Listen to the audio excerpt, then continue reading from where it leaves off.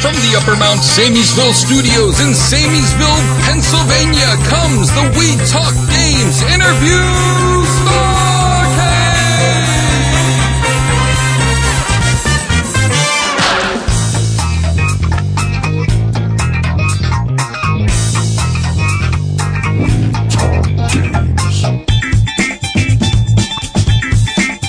Welcome, everyone, to Interview Starcade, the We Talk Games Guest Boy offshoot featuring all the special guests that we have on our monthly program, We Talk Games.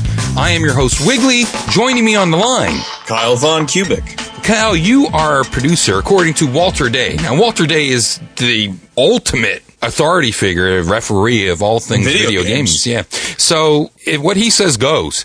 But you are the one that actually procures the guests for We Talk Games. And We Talk Games has attracted some of the biggest, well, not even some, the biggest names. Yeah, the biggest names in video game history. If you go through important figures in the development of video games, they probably were guests on We Talk Games.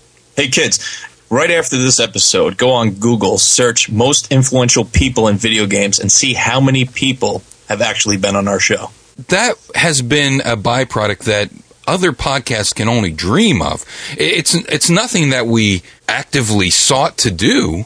It's just amazing that we've actually attracted so many fantastic players in the realm of video games to our little humble program.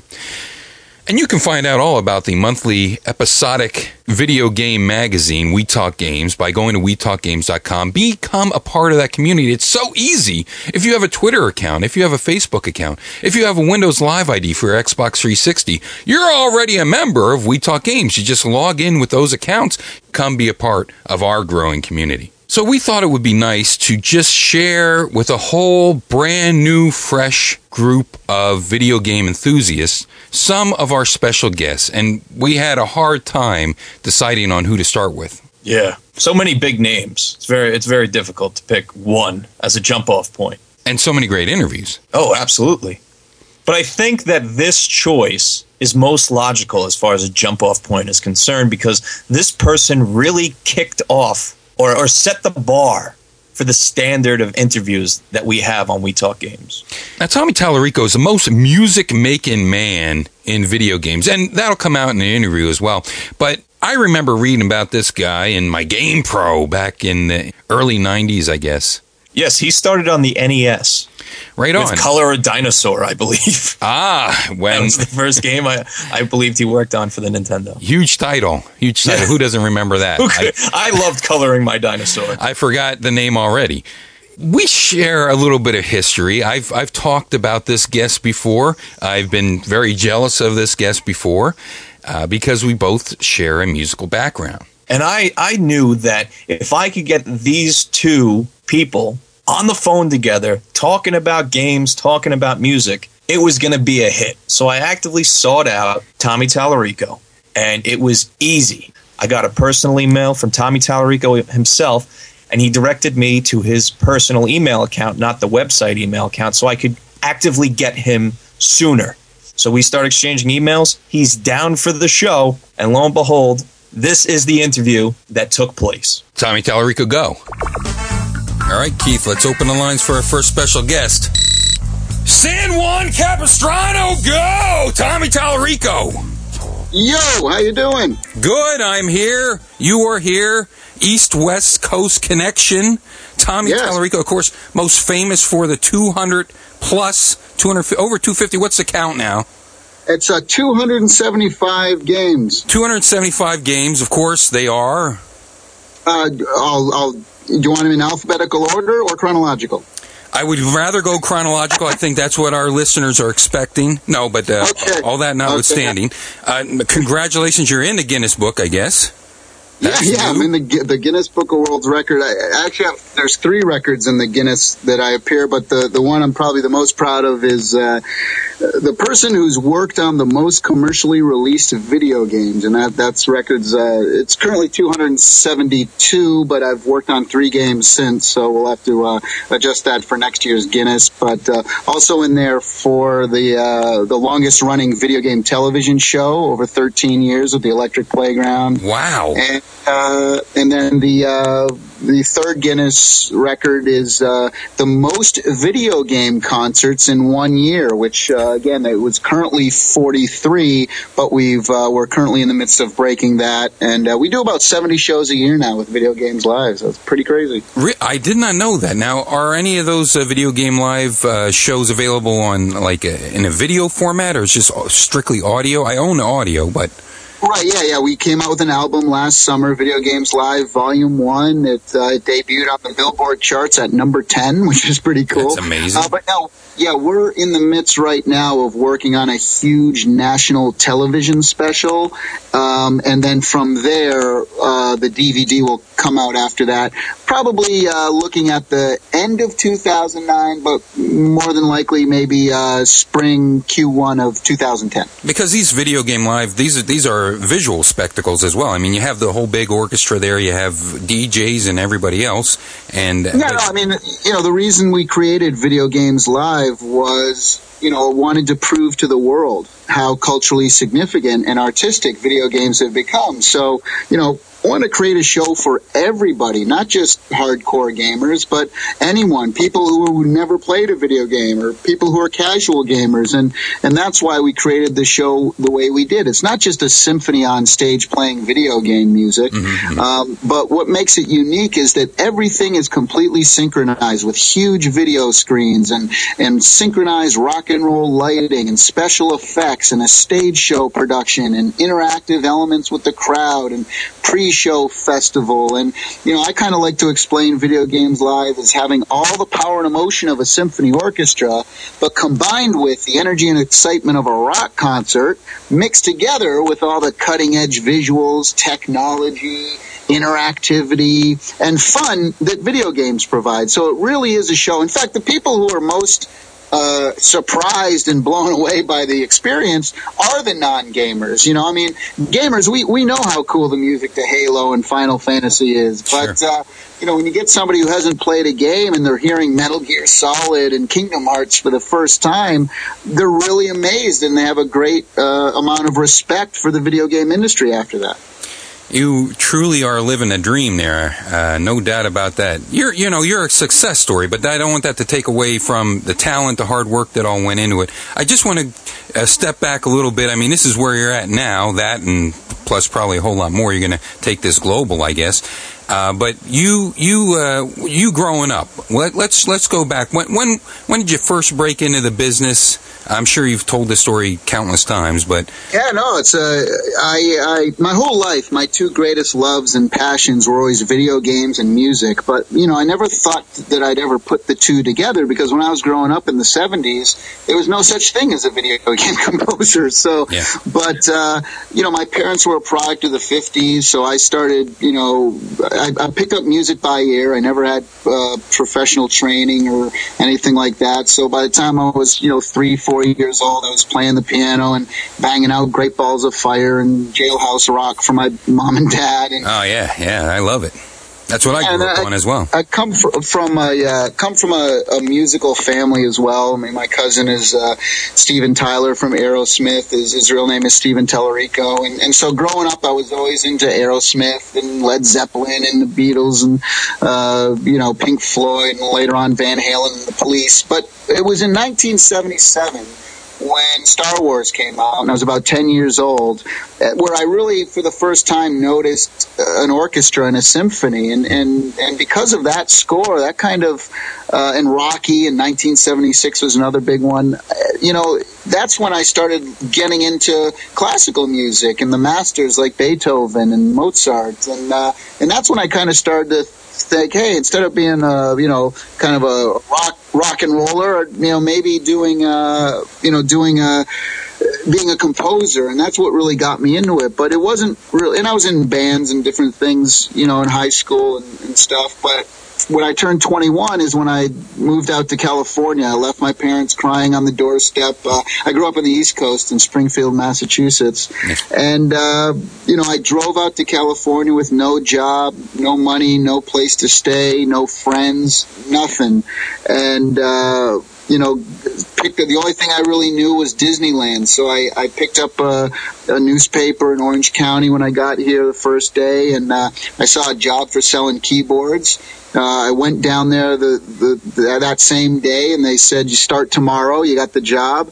And I showed up for the first day. Now, I was actually homeless. I was sleeping under a pier at Huntington Beach. Wow. But the first day I started at the music store, I was wearing a TurboGrafx 16 T-shirt, which back then in 1990, no one had video game T-shirts. Now you can freaking buy them in Walmart, Yeah. But at Target, Kmart has them. And but back then it was a very rare thing. And the way I'd gotten that shirt is that the previous summer at the county fair, TurboGrafx had a tent set up, and you could play the games. And if you told them what you thought of them, they took a little survey or whatever, they'd give you a T-shirt. And I waited in line like 2 hours that day.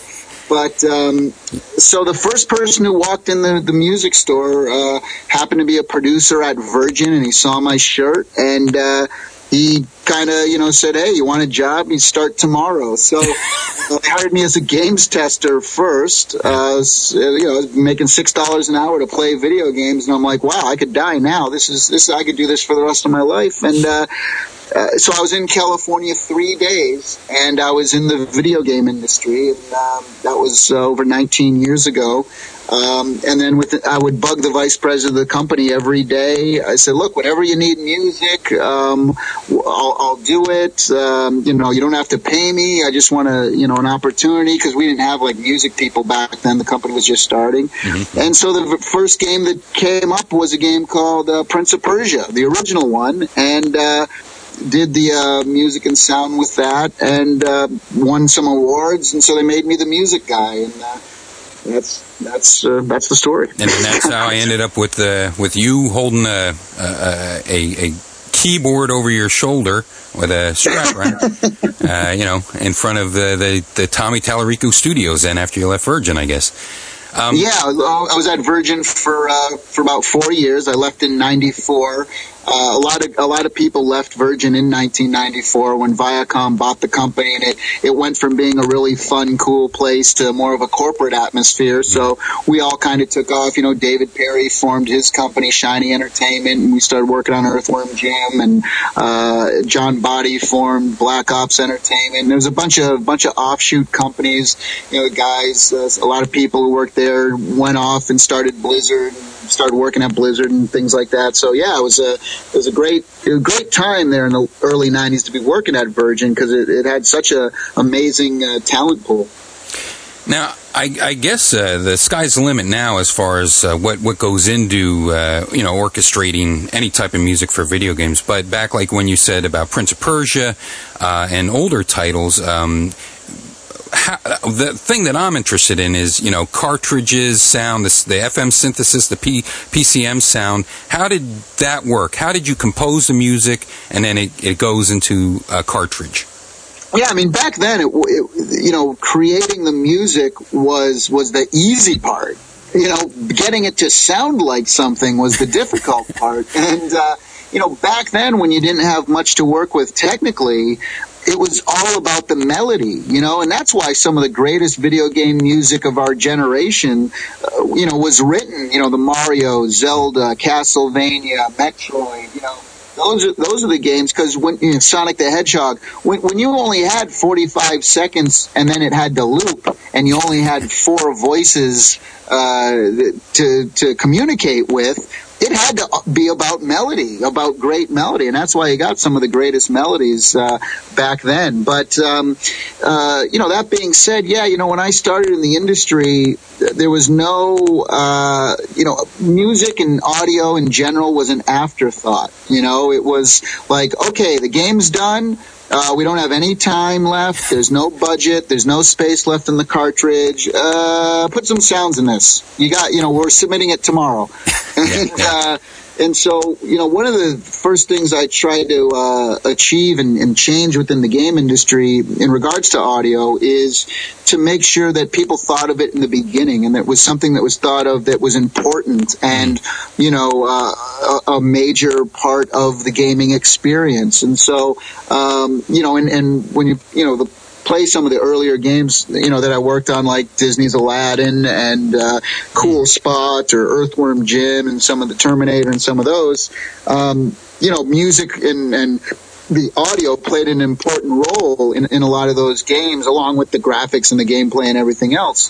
But it wasn't an afterthought. It was something that, we budgeted for from the beginning, both from a technology and cartridge space standpoint. And David Perry was really the guy, the lead programmer of a lot of those games I mentioned, that, was kind of the guy holding the torch, saying, hey, we need to spend more money on cartridges to get bigger cartridges so that, Tommy has more space to do his stuff, So, it was a mind frame that had to change, a mindset. And then in the mid-90s, when CD-ROMs became available as a storage medium, that's when you started to see the industry change and people could start to record live music. But the reality is that the budgets hadn't caught up yet to the technology. So it really wasn't until the turn of the century that you started to see great scores like the Halos and the Warcrafts and Metal Gear Solids and the God of Wars and the Final Fantasy and Kingdom Hearts and all the great ones.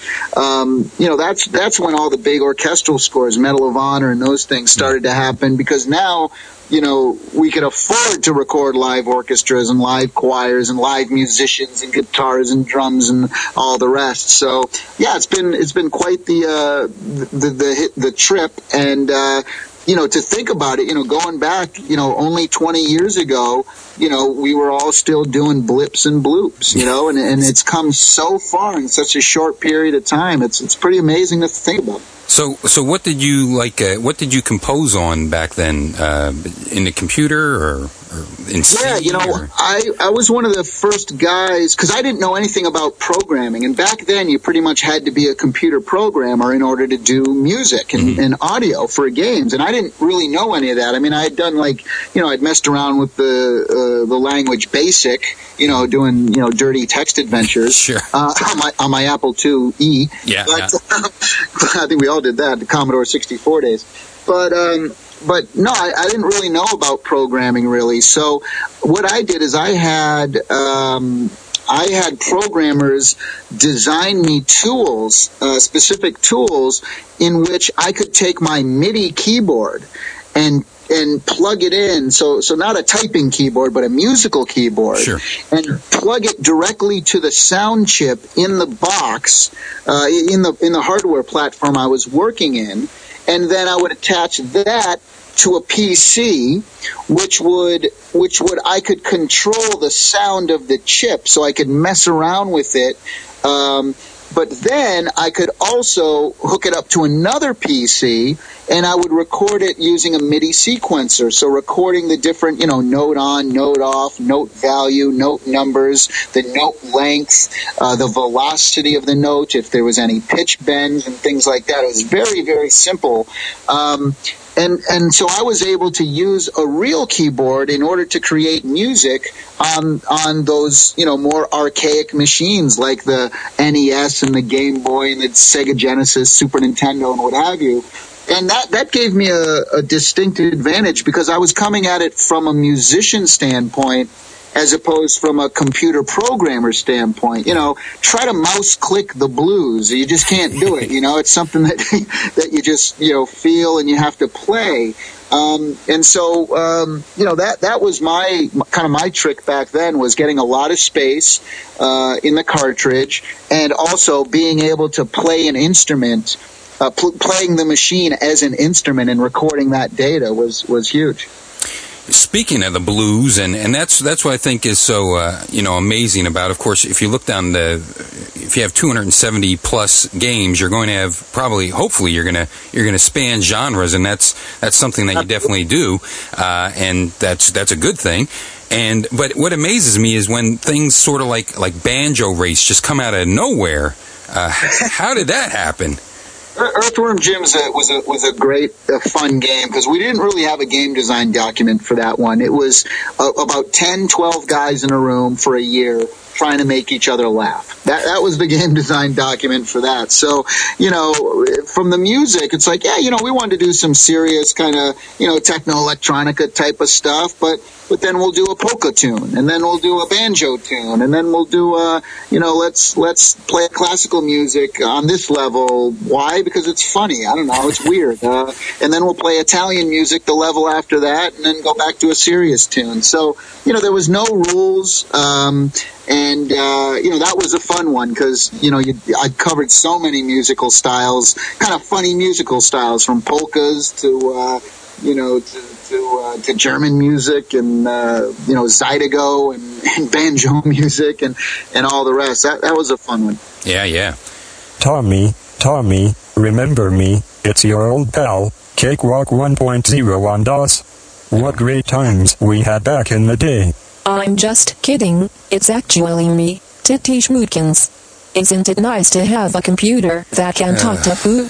All right, that's the co-host Titi Schmookins. You scared me there. I thought I was being reunited with my very first MIDI sequencer. Now, we came out a little bit different. I think I started on the Ensoniq EPS, and then the EPS 16 was the first sampler I got involved with, and sequencer. And we didn't have an Amiga back then. We had I think just a C64. And in my first trip into the studio, the producer there had an Atari ST. But you had the Cakewalk, huh? Yeah, I was a PC guy. I see. And never got into the Mac side of things, because a lot of people do. A lot of musicians back then, especially in the late 80s, early 90s, Macs were kind of the only system you had. But I had a PC, and and Cakewalk was really the only MIDI sequencer that ran on a PC at that point. What are your favorite? 1989, 1990. What's some of your favorite instruments now? What keyboards do you like to use now, or? Yeah, well, it's all about plugins and things like that now. But again, going back then, I was a big Roland guy. Okay. So, my first sampler was a Roland S50. And then, you move up to the 770, which was the monster back then. It was a great machine. But, I always liked the big fat analog sounds like, Oberheims, the OB8s and things like that. Yeah, I have a JP8000. JD8000. It's one of the newer. They tried to go back to analog. It's a beautiful that metallic dark blue machine. I got one. I'm looking at it right now in my studio. Now the JP8000 and they have the JD800. I have them both. Wow, fantastic. Now you're a gamer, right? I mean, you like the video games. Absolutely. I hope so. Hope so. What are some of your because else you're going to be miserable. What's some of your favorite things right now? What's going on now? What do you like? I'm a big, when my friends come over and stuff, we'll play Guitar Hero and Rock Band. It's always still a favorite. I'm on the road a lot, so I got the PSP and the DS, and I like quirky stuff on the DS. So stuff like Elite Beat Agents, and I got this. It's kind of like Nintendo, except it's for panda bears. So I take care of my little panda bear on the road. I see. On the PSP, I'm playing things like God of War, Chains of Olympus, such a great game. It is. It's amazing on there. Any of the driving stuff, Wipeouts and any of that stuff is great. But and then on the big machines, it's funny because I don't have a lot of time at home because I'm always on the road now. So I find myself like just trying to finish stuff that came out like a year ago. So I'm still playing like Metal Gear 4, trying to finish that. And what's another one? Uncharted. Actually, the first one, I got about 90% through that one, so I went back and wanted to finish that. But even some of the older stuff, like on the PlayStation 2, like I've been playing Shadow of the Colossus lately, which I love because I never finished that one either. Phenomenal. And Beyond Good and Evil, another great one. Yeah, I love Shadow of the Colossus. I love the ICO. I'm very excited about the new title that they're bringing out for the PS3. I think that's going to be amazing. And you were at E3.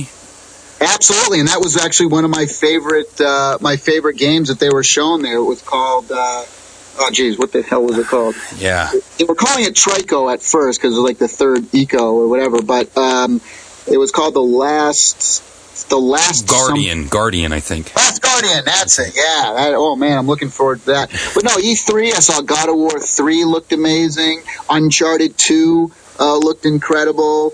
Really excited actually about the new Mario. It's called the new Super Mario Brothers. Yeah. Because it's back the old school, kind of side-scrolling platform, which is awesome, and I don't know why companies gave that up. I mean, it completely ruined the Sonic franchise when they took it to 3D. True.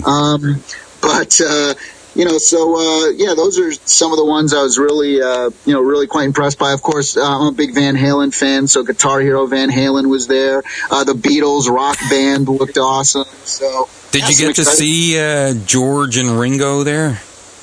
I didn't because I was preparing. We had a big show ourselves, Video Games Live, played at the Greek Theater during E3 as a part of E3. So I see. That particular night when those guys were there, I was rehearsing. Yeah, you can check it out on your Xbox 360.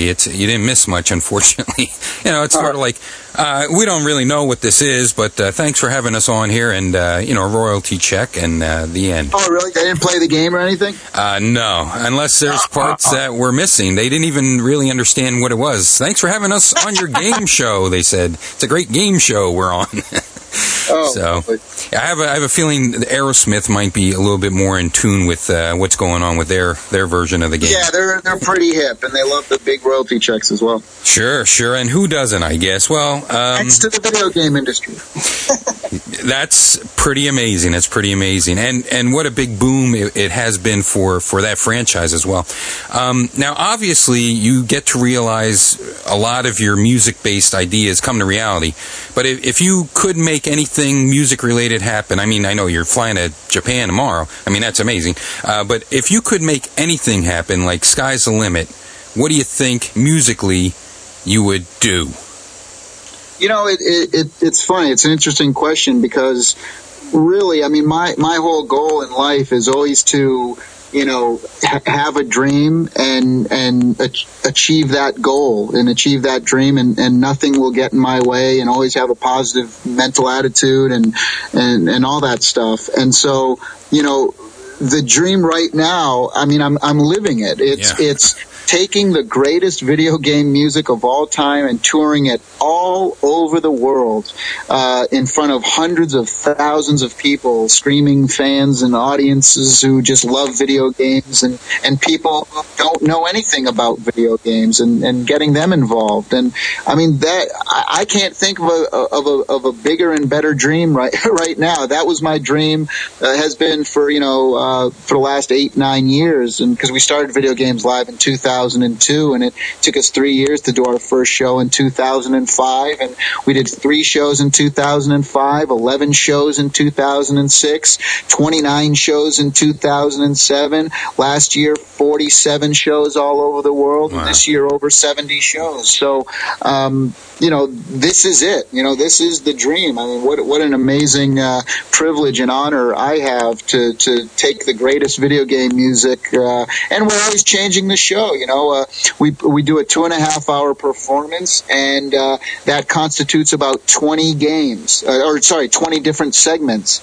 But we've created over 60 segments for Video Games Live, so we've never played the same same show twice. Wow. In the 4 years we've been touring this around, and we never will. So there's always something new for everybody, and that's why we come back to places like L.A. for 4 years, or the fourth year, Houston, Brazil, some of the places we go every year. Those people who've seen the show the last 4 years are going to see a new one this year. So, it's building the audience and helping to spread the word.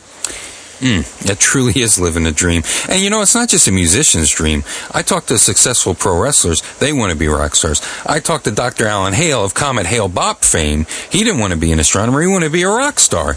And then you throw the video game element into this. Who wouldn't want to be successful in the music industry or in the video game industry? And your story in particular can turn jealousy into inspiration. I know it certainly has for me. The more I found out about it, the happier I was for you and your success and the repercussions of that success. I mean, Video Games Live is beneficial to the entire video game industry. So let's get back to what brought you to the dance. Is there any more video game music coming out of the Tommy Tallarico studios? I got asked at the end of last year. Sega Japan called me up and asked if I wanted to do some music for the new Sonic the Hedgehog game. So that was a great honor, and wow. So I was able to write 3 songs over the Christmas break last year for the new Sonic game that just came out, Sonic and the Black Knight, and for the Wii.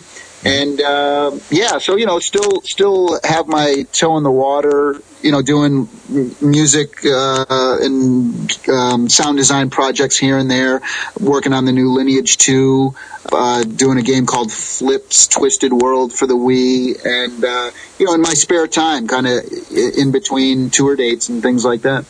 Amazing. Well, thanks for joining us this month on We Talk Games, Tommy Tallarico. Thank you so much. Wow, Tommy Tallarico, what a guy. It's amazing. It's still working on games. Of course, the last game I worked on was Legends of WrestleMania. I was the motion capture model for Dusty Rhodes' Splotch. You can find out everything, of course, about Tommy Tallarico at Tallarico.com or VideoGamesLive.com. You can find links around there, and everything's involved with gang. He's had his hands in so much. The Tallarico Studios, of course, amazing stuff. And there we go, our first big interview that we've featured on Interview Starcade. And it's kind of also fitting because that was really our first big interview that we did on We Talk Games. It really propelled us into getting other big players in the video game industry. Legendary players in the video game industry. Definitely. And we're going to bring you this show every 2 weeks until we get caught up with our current episodes. We hope you enjoyed this outing of Interview Starcade. Tune in 2 weeks. See you then. Bye.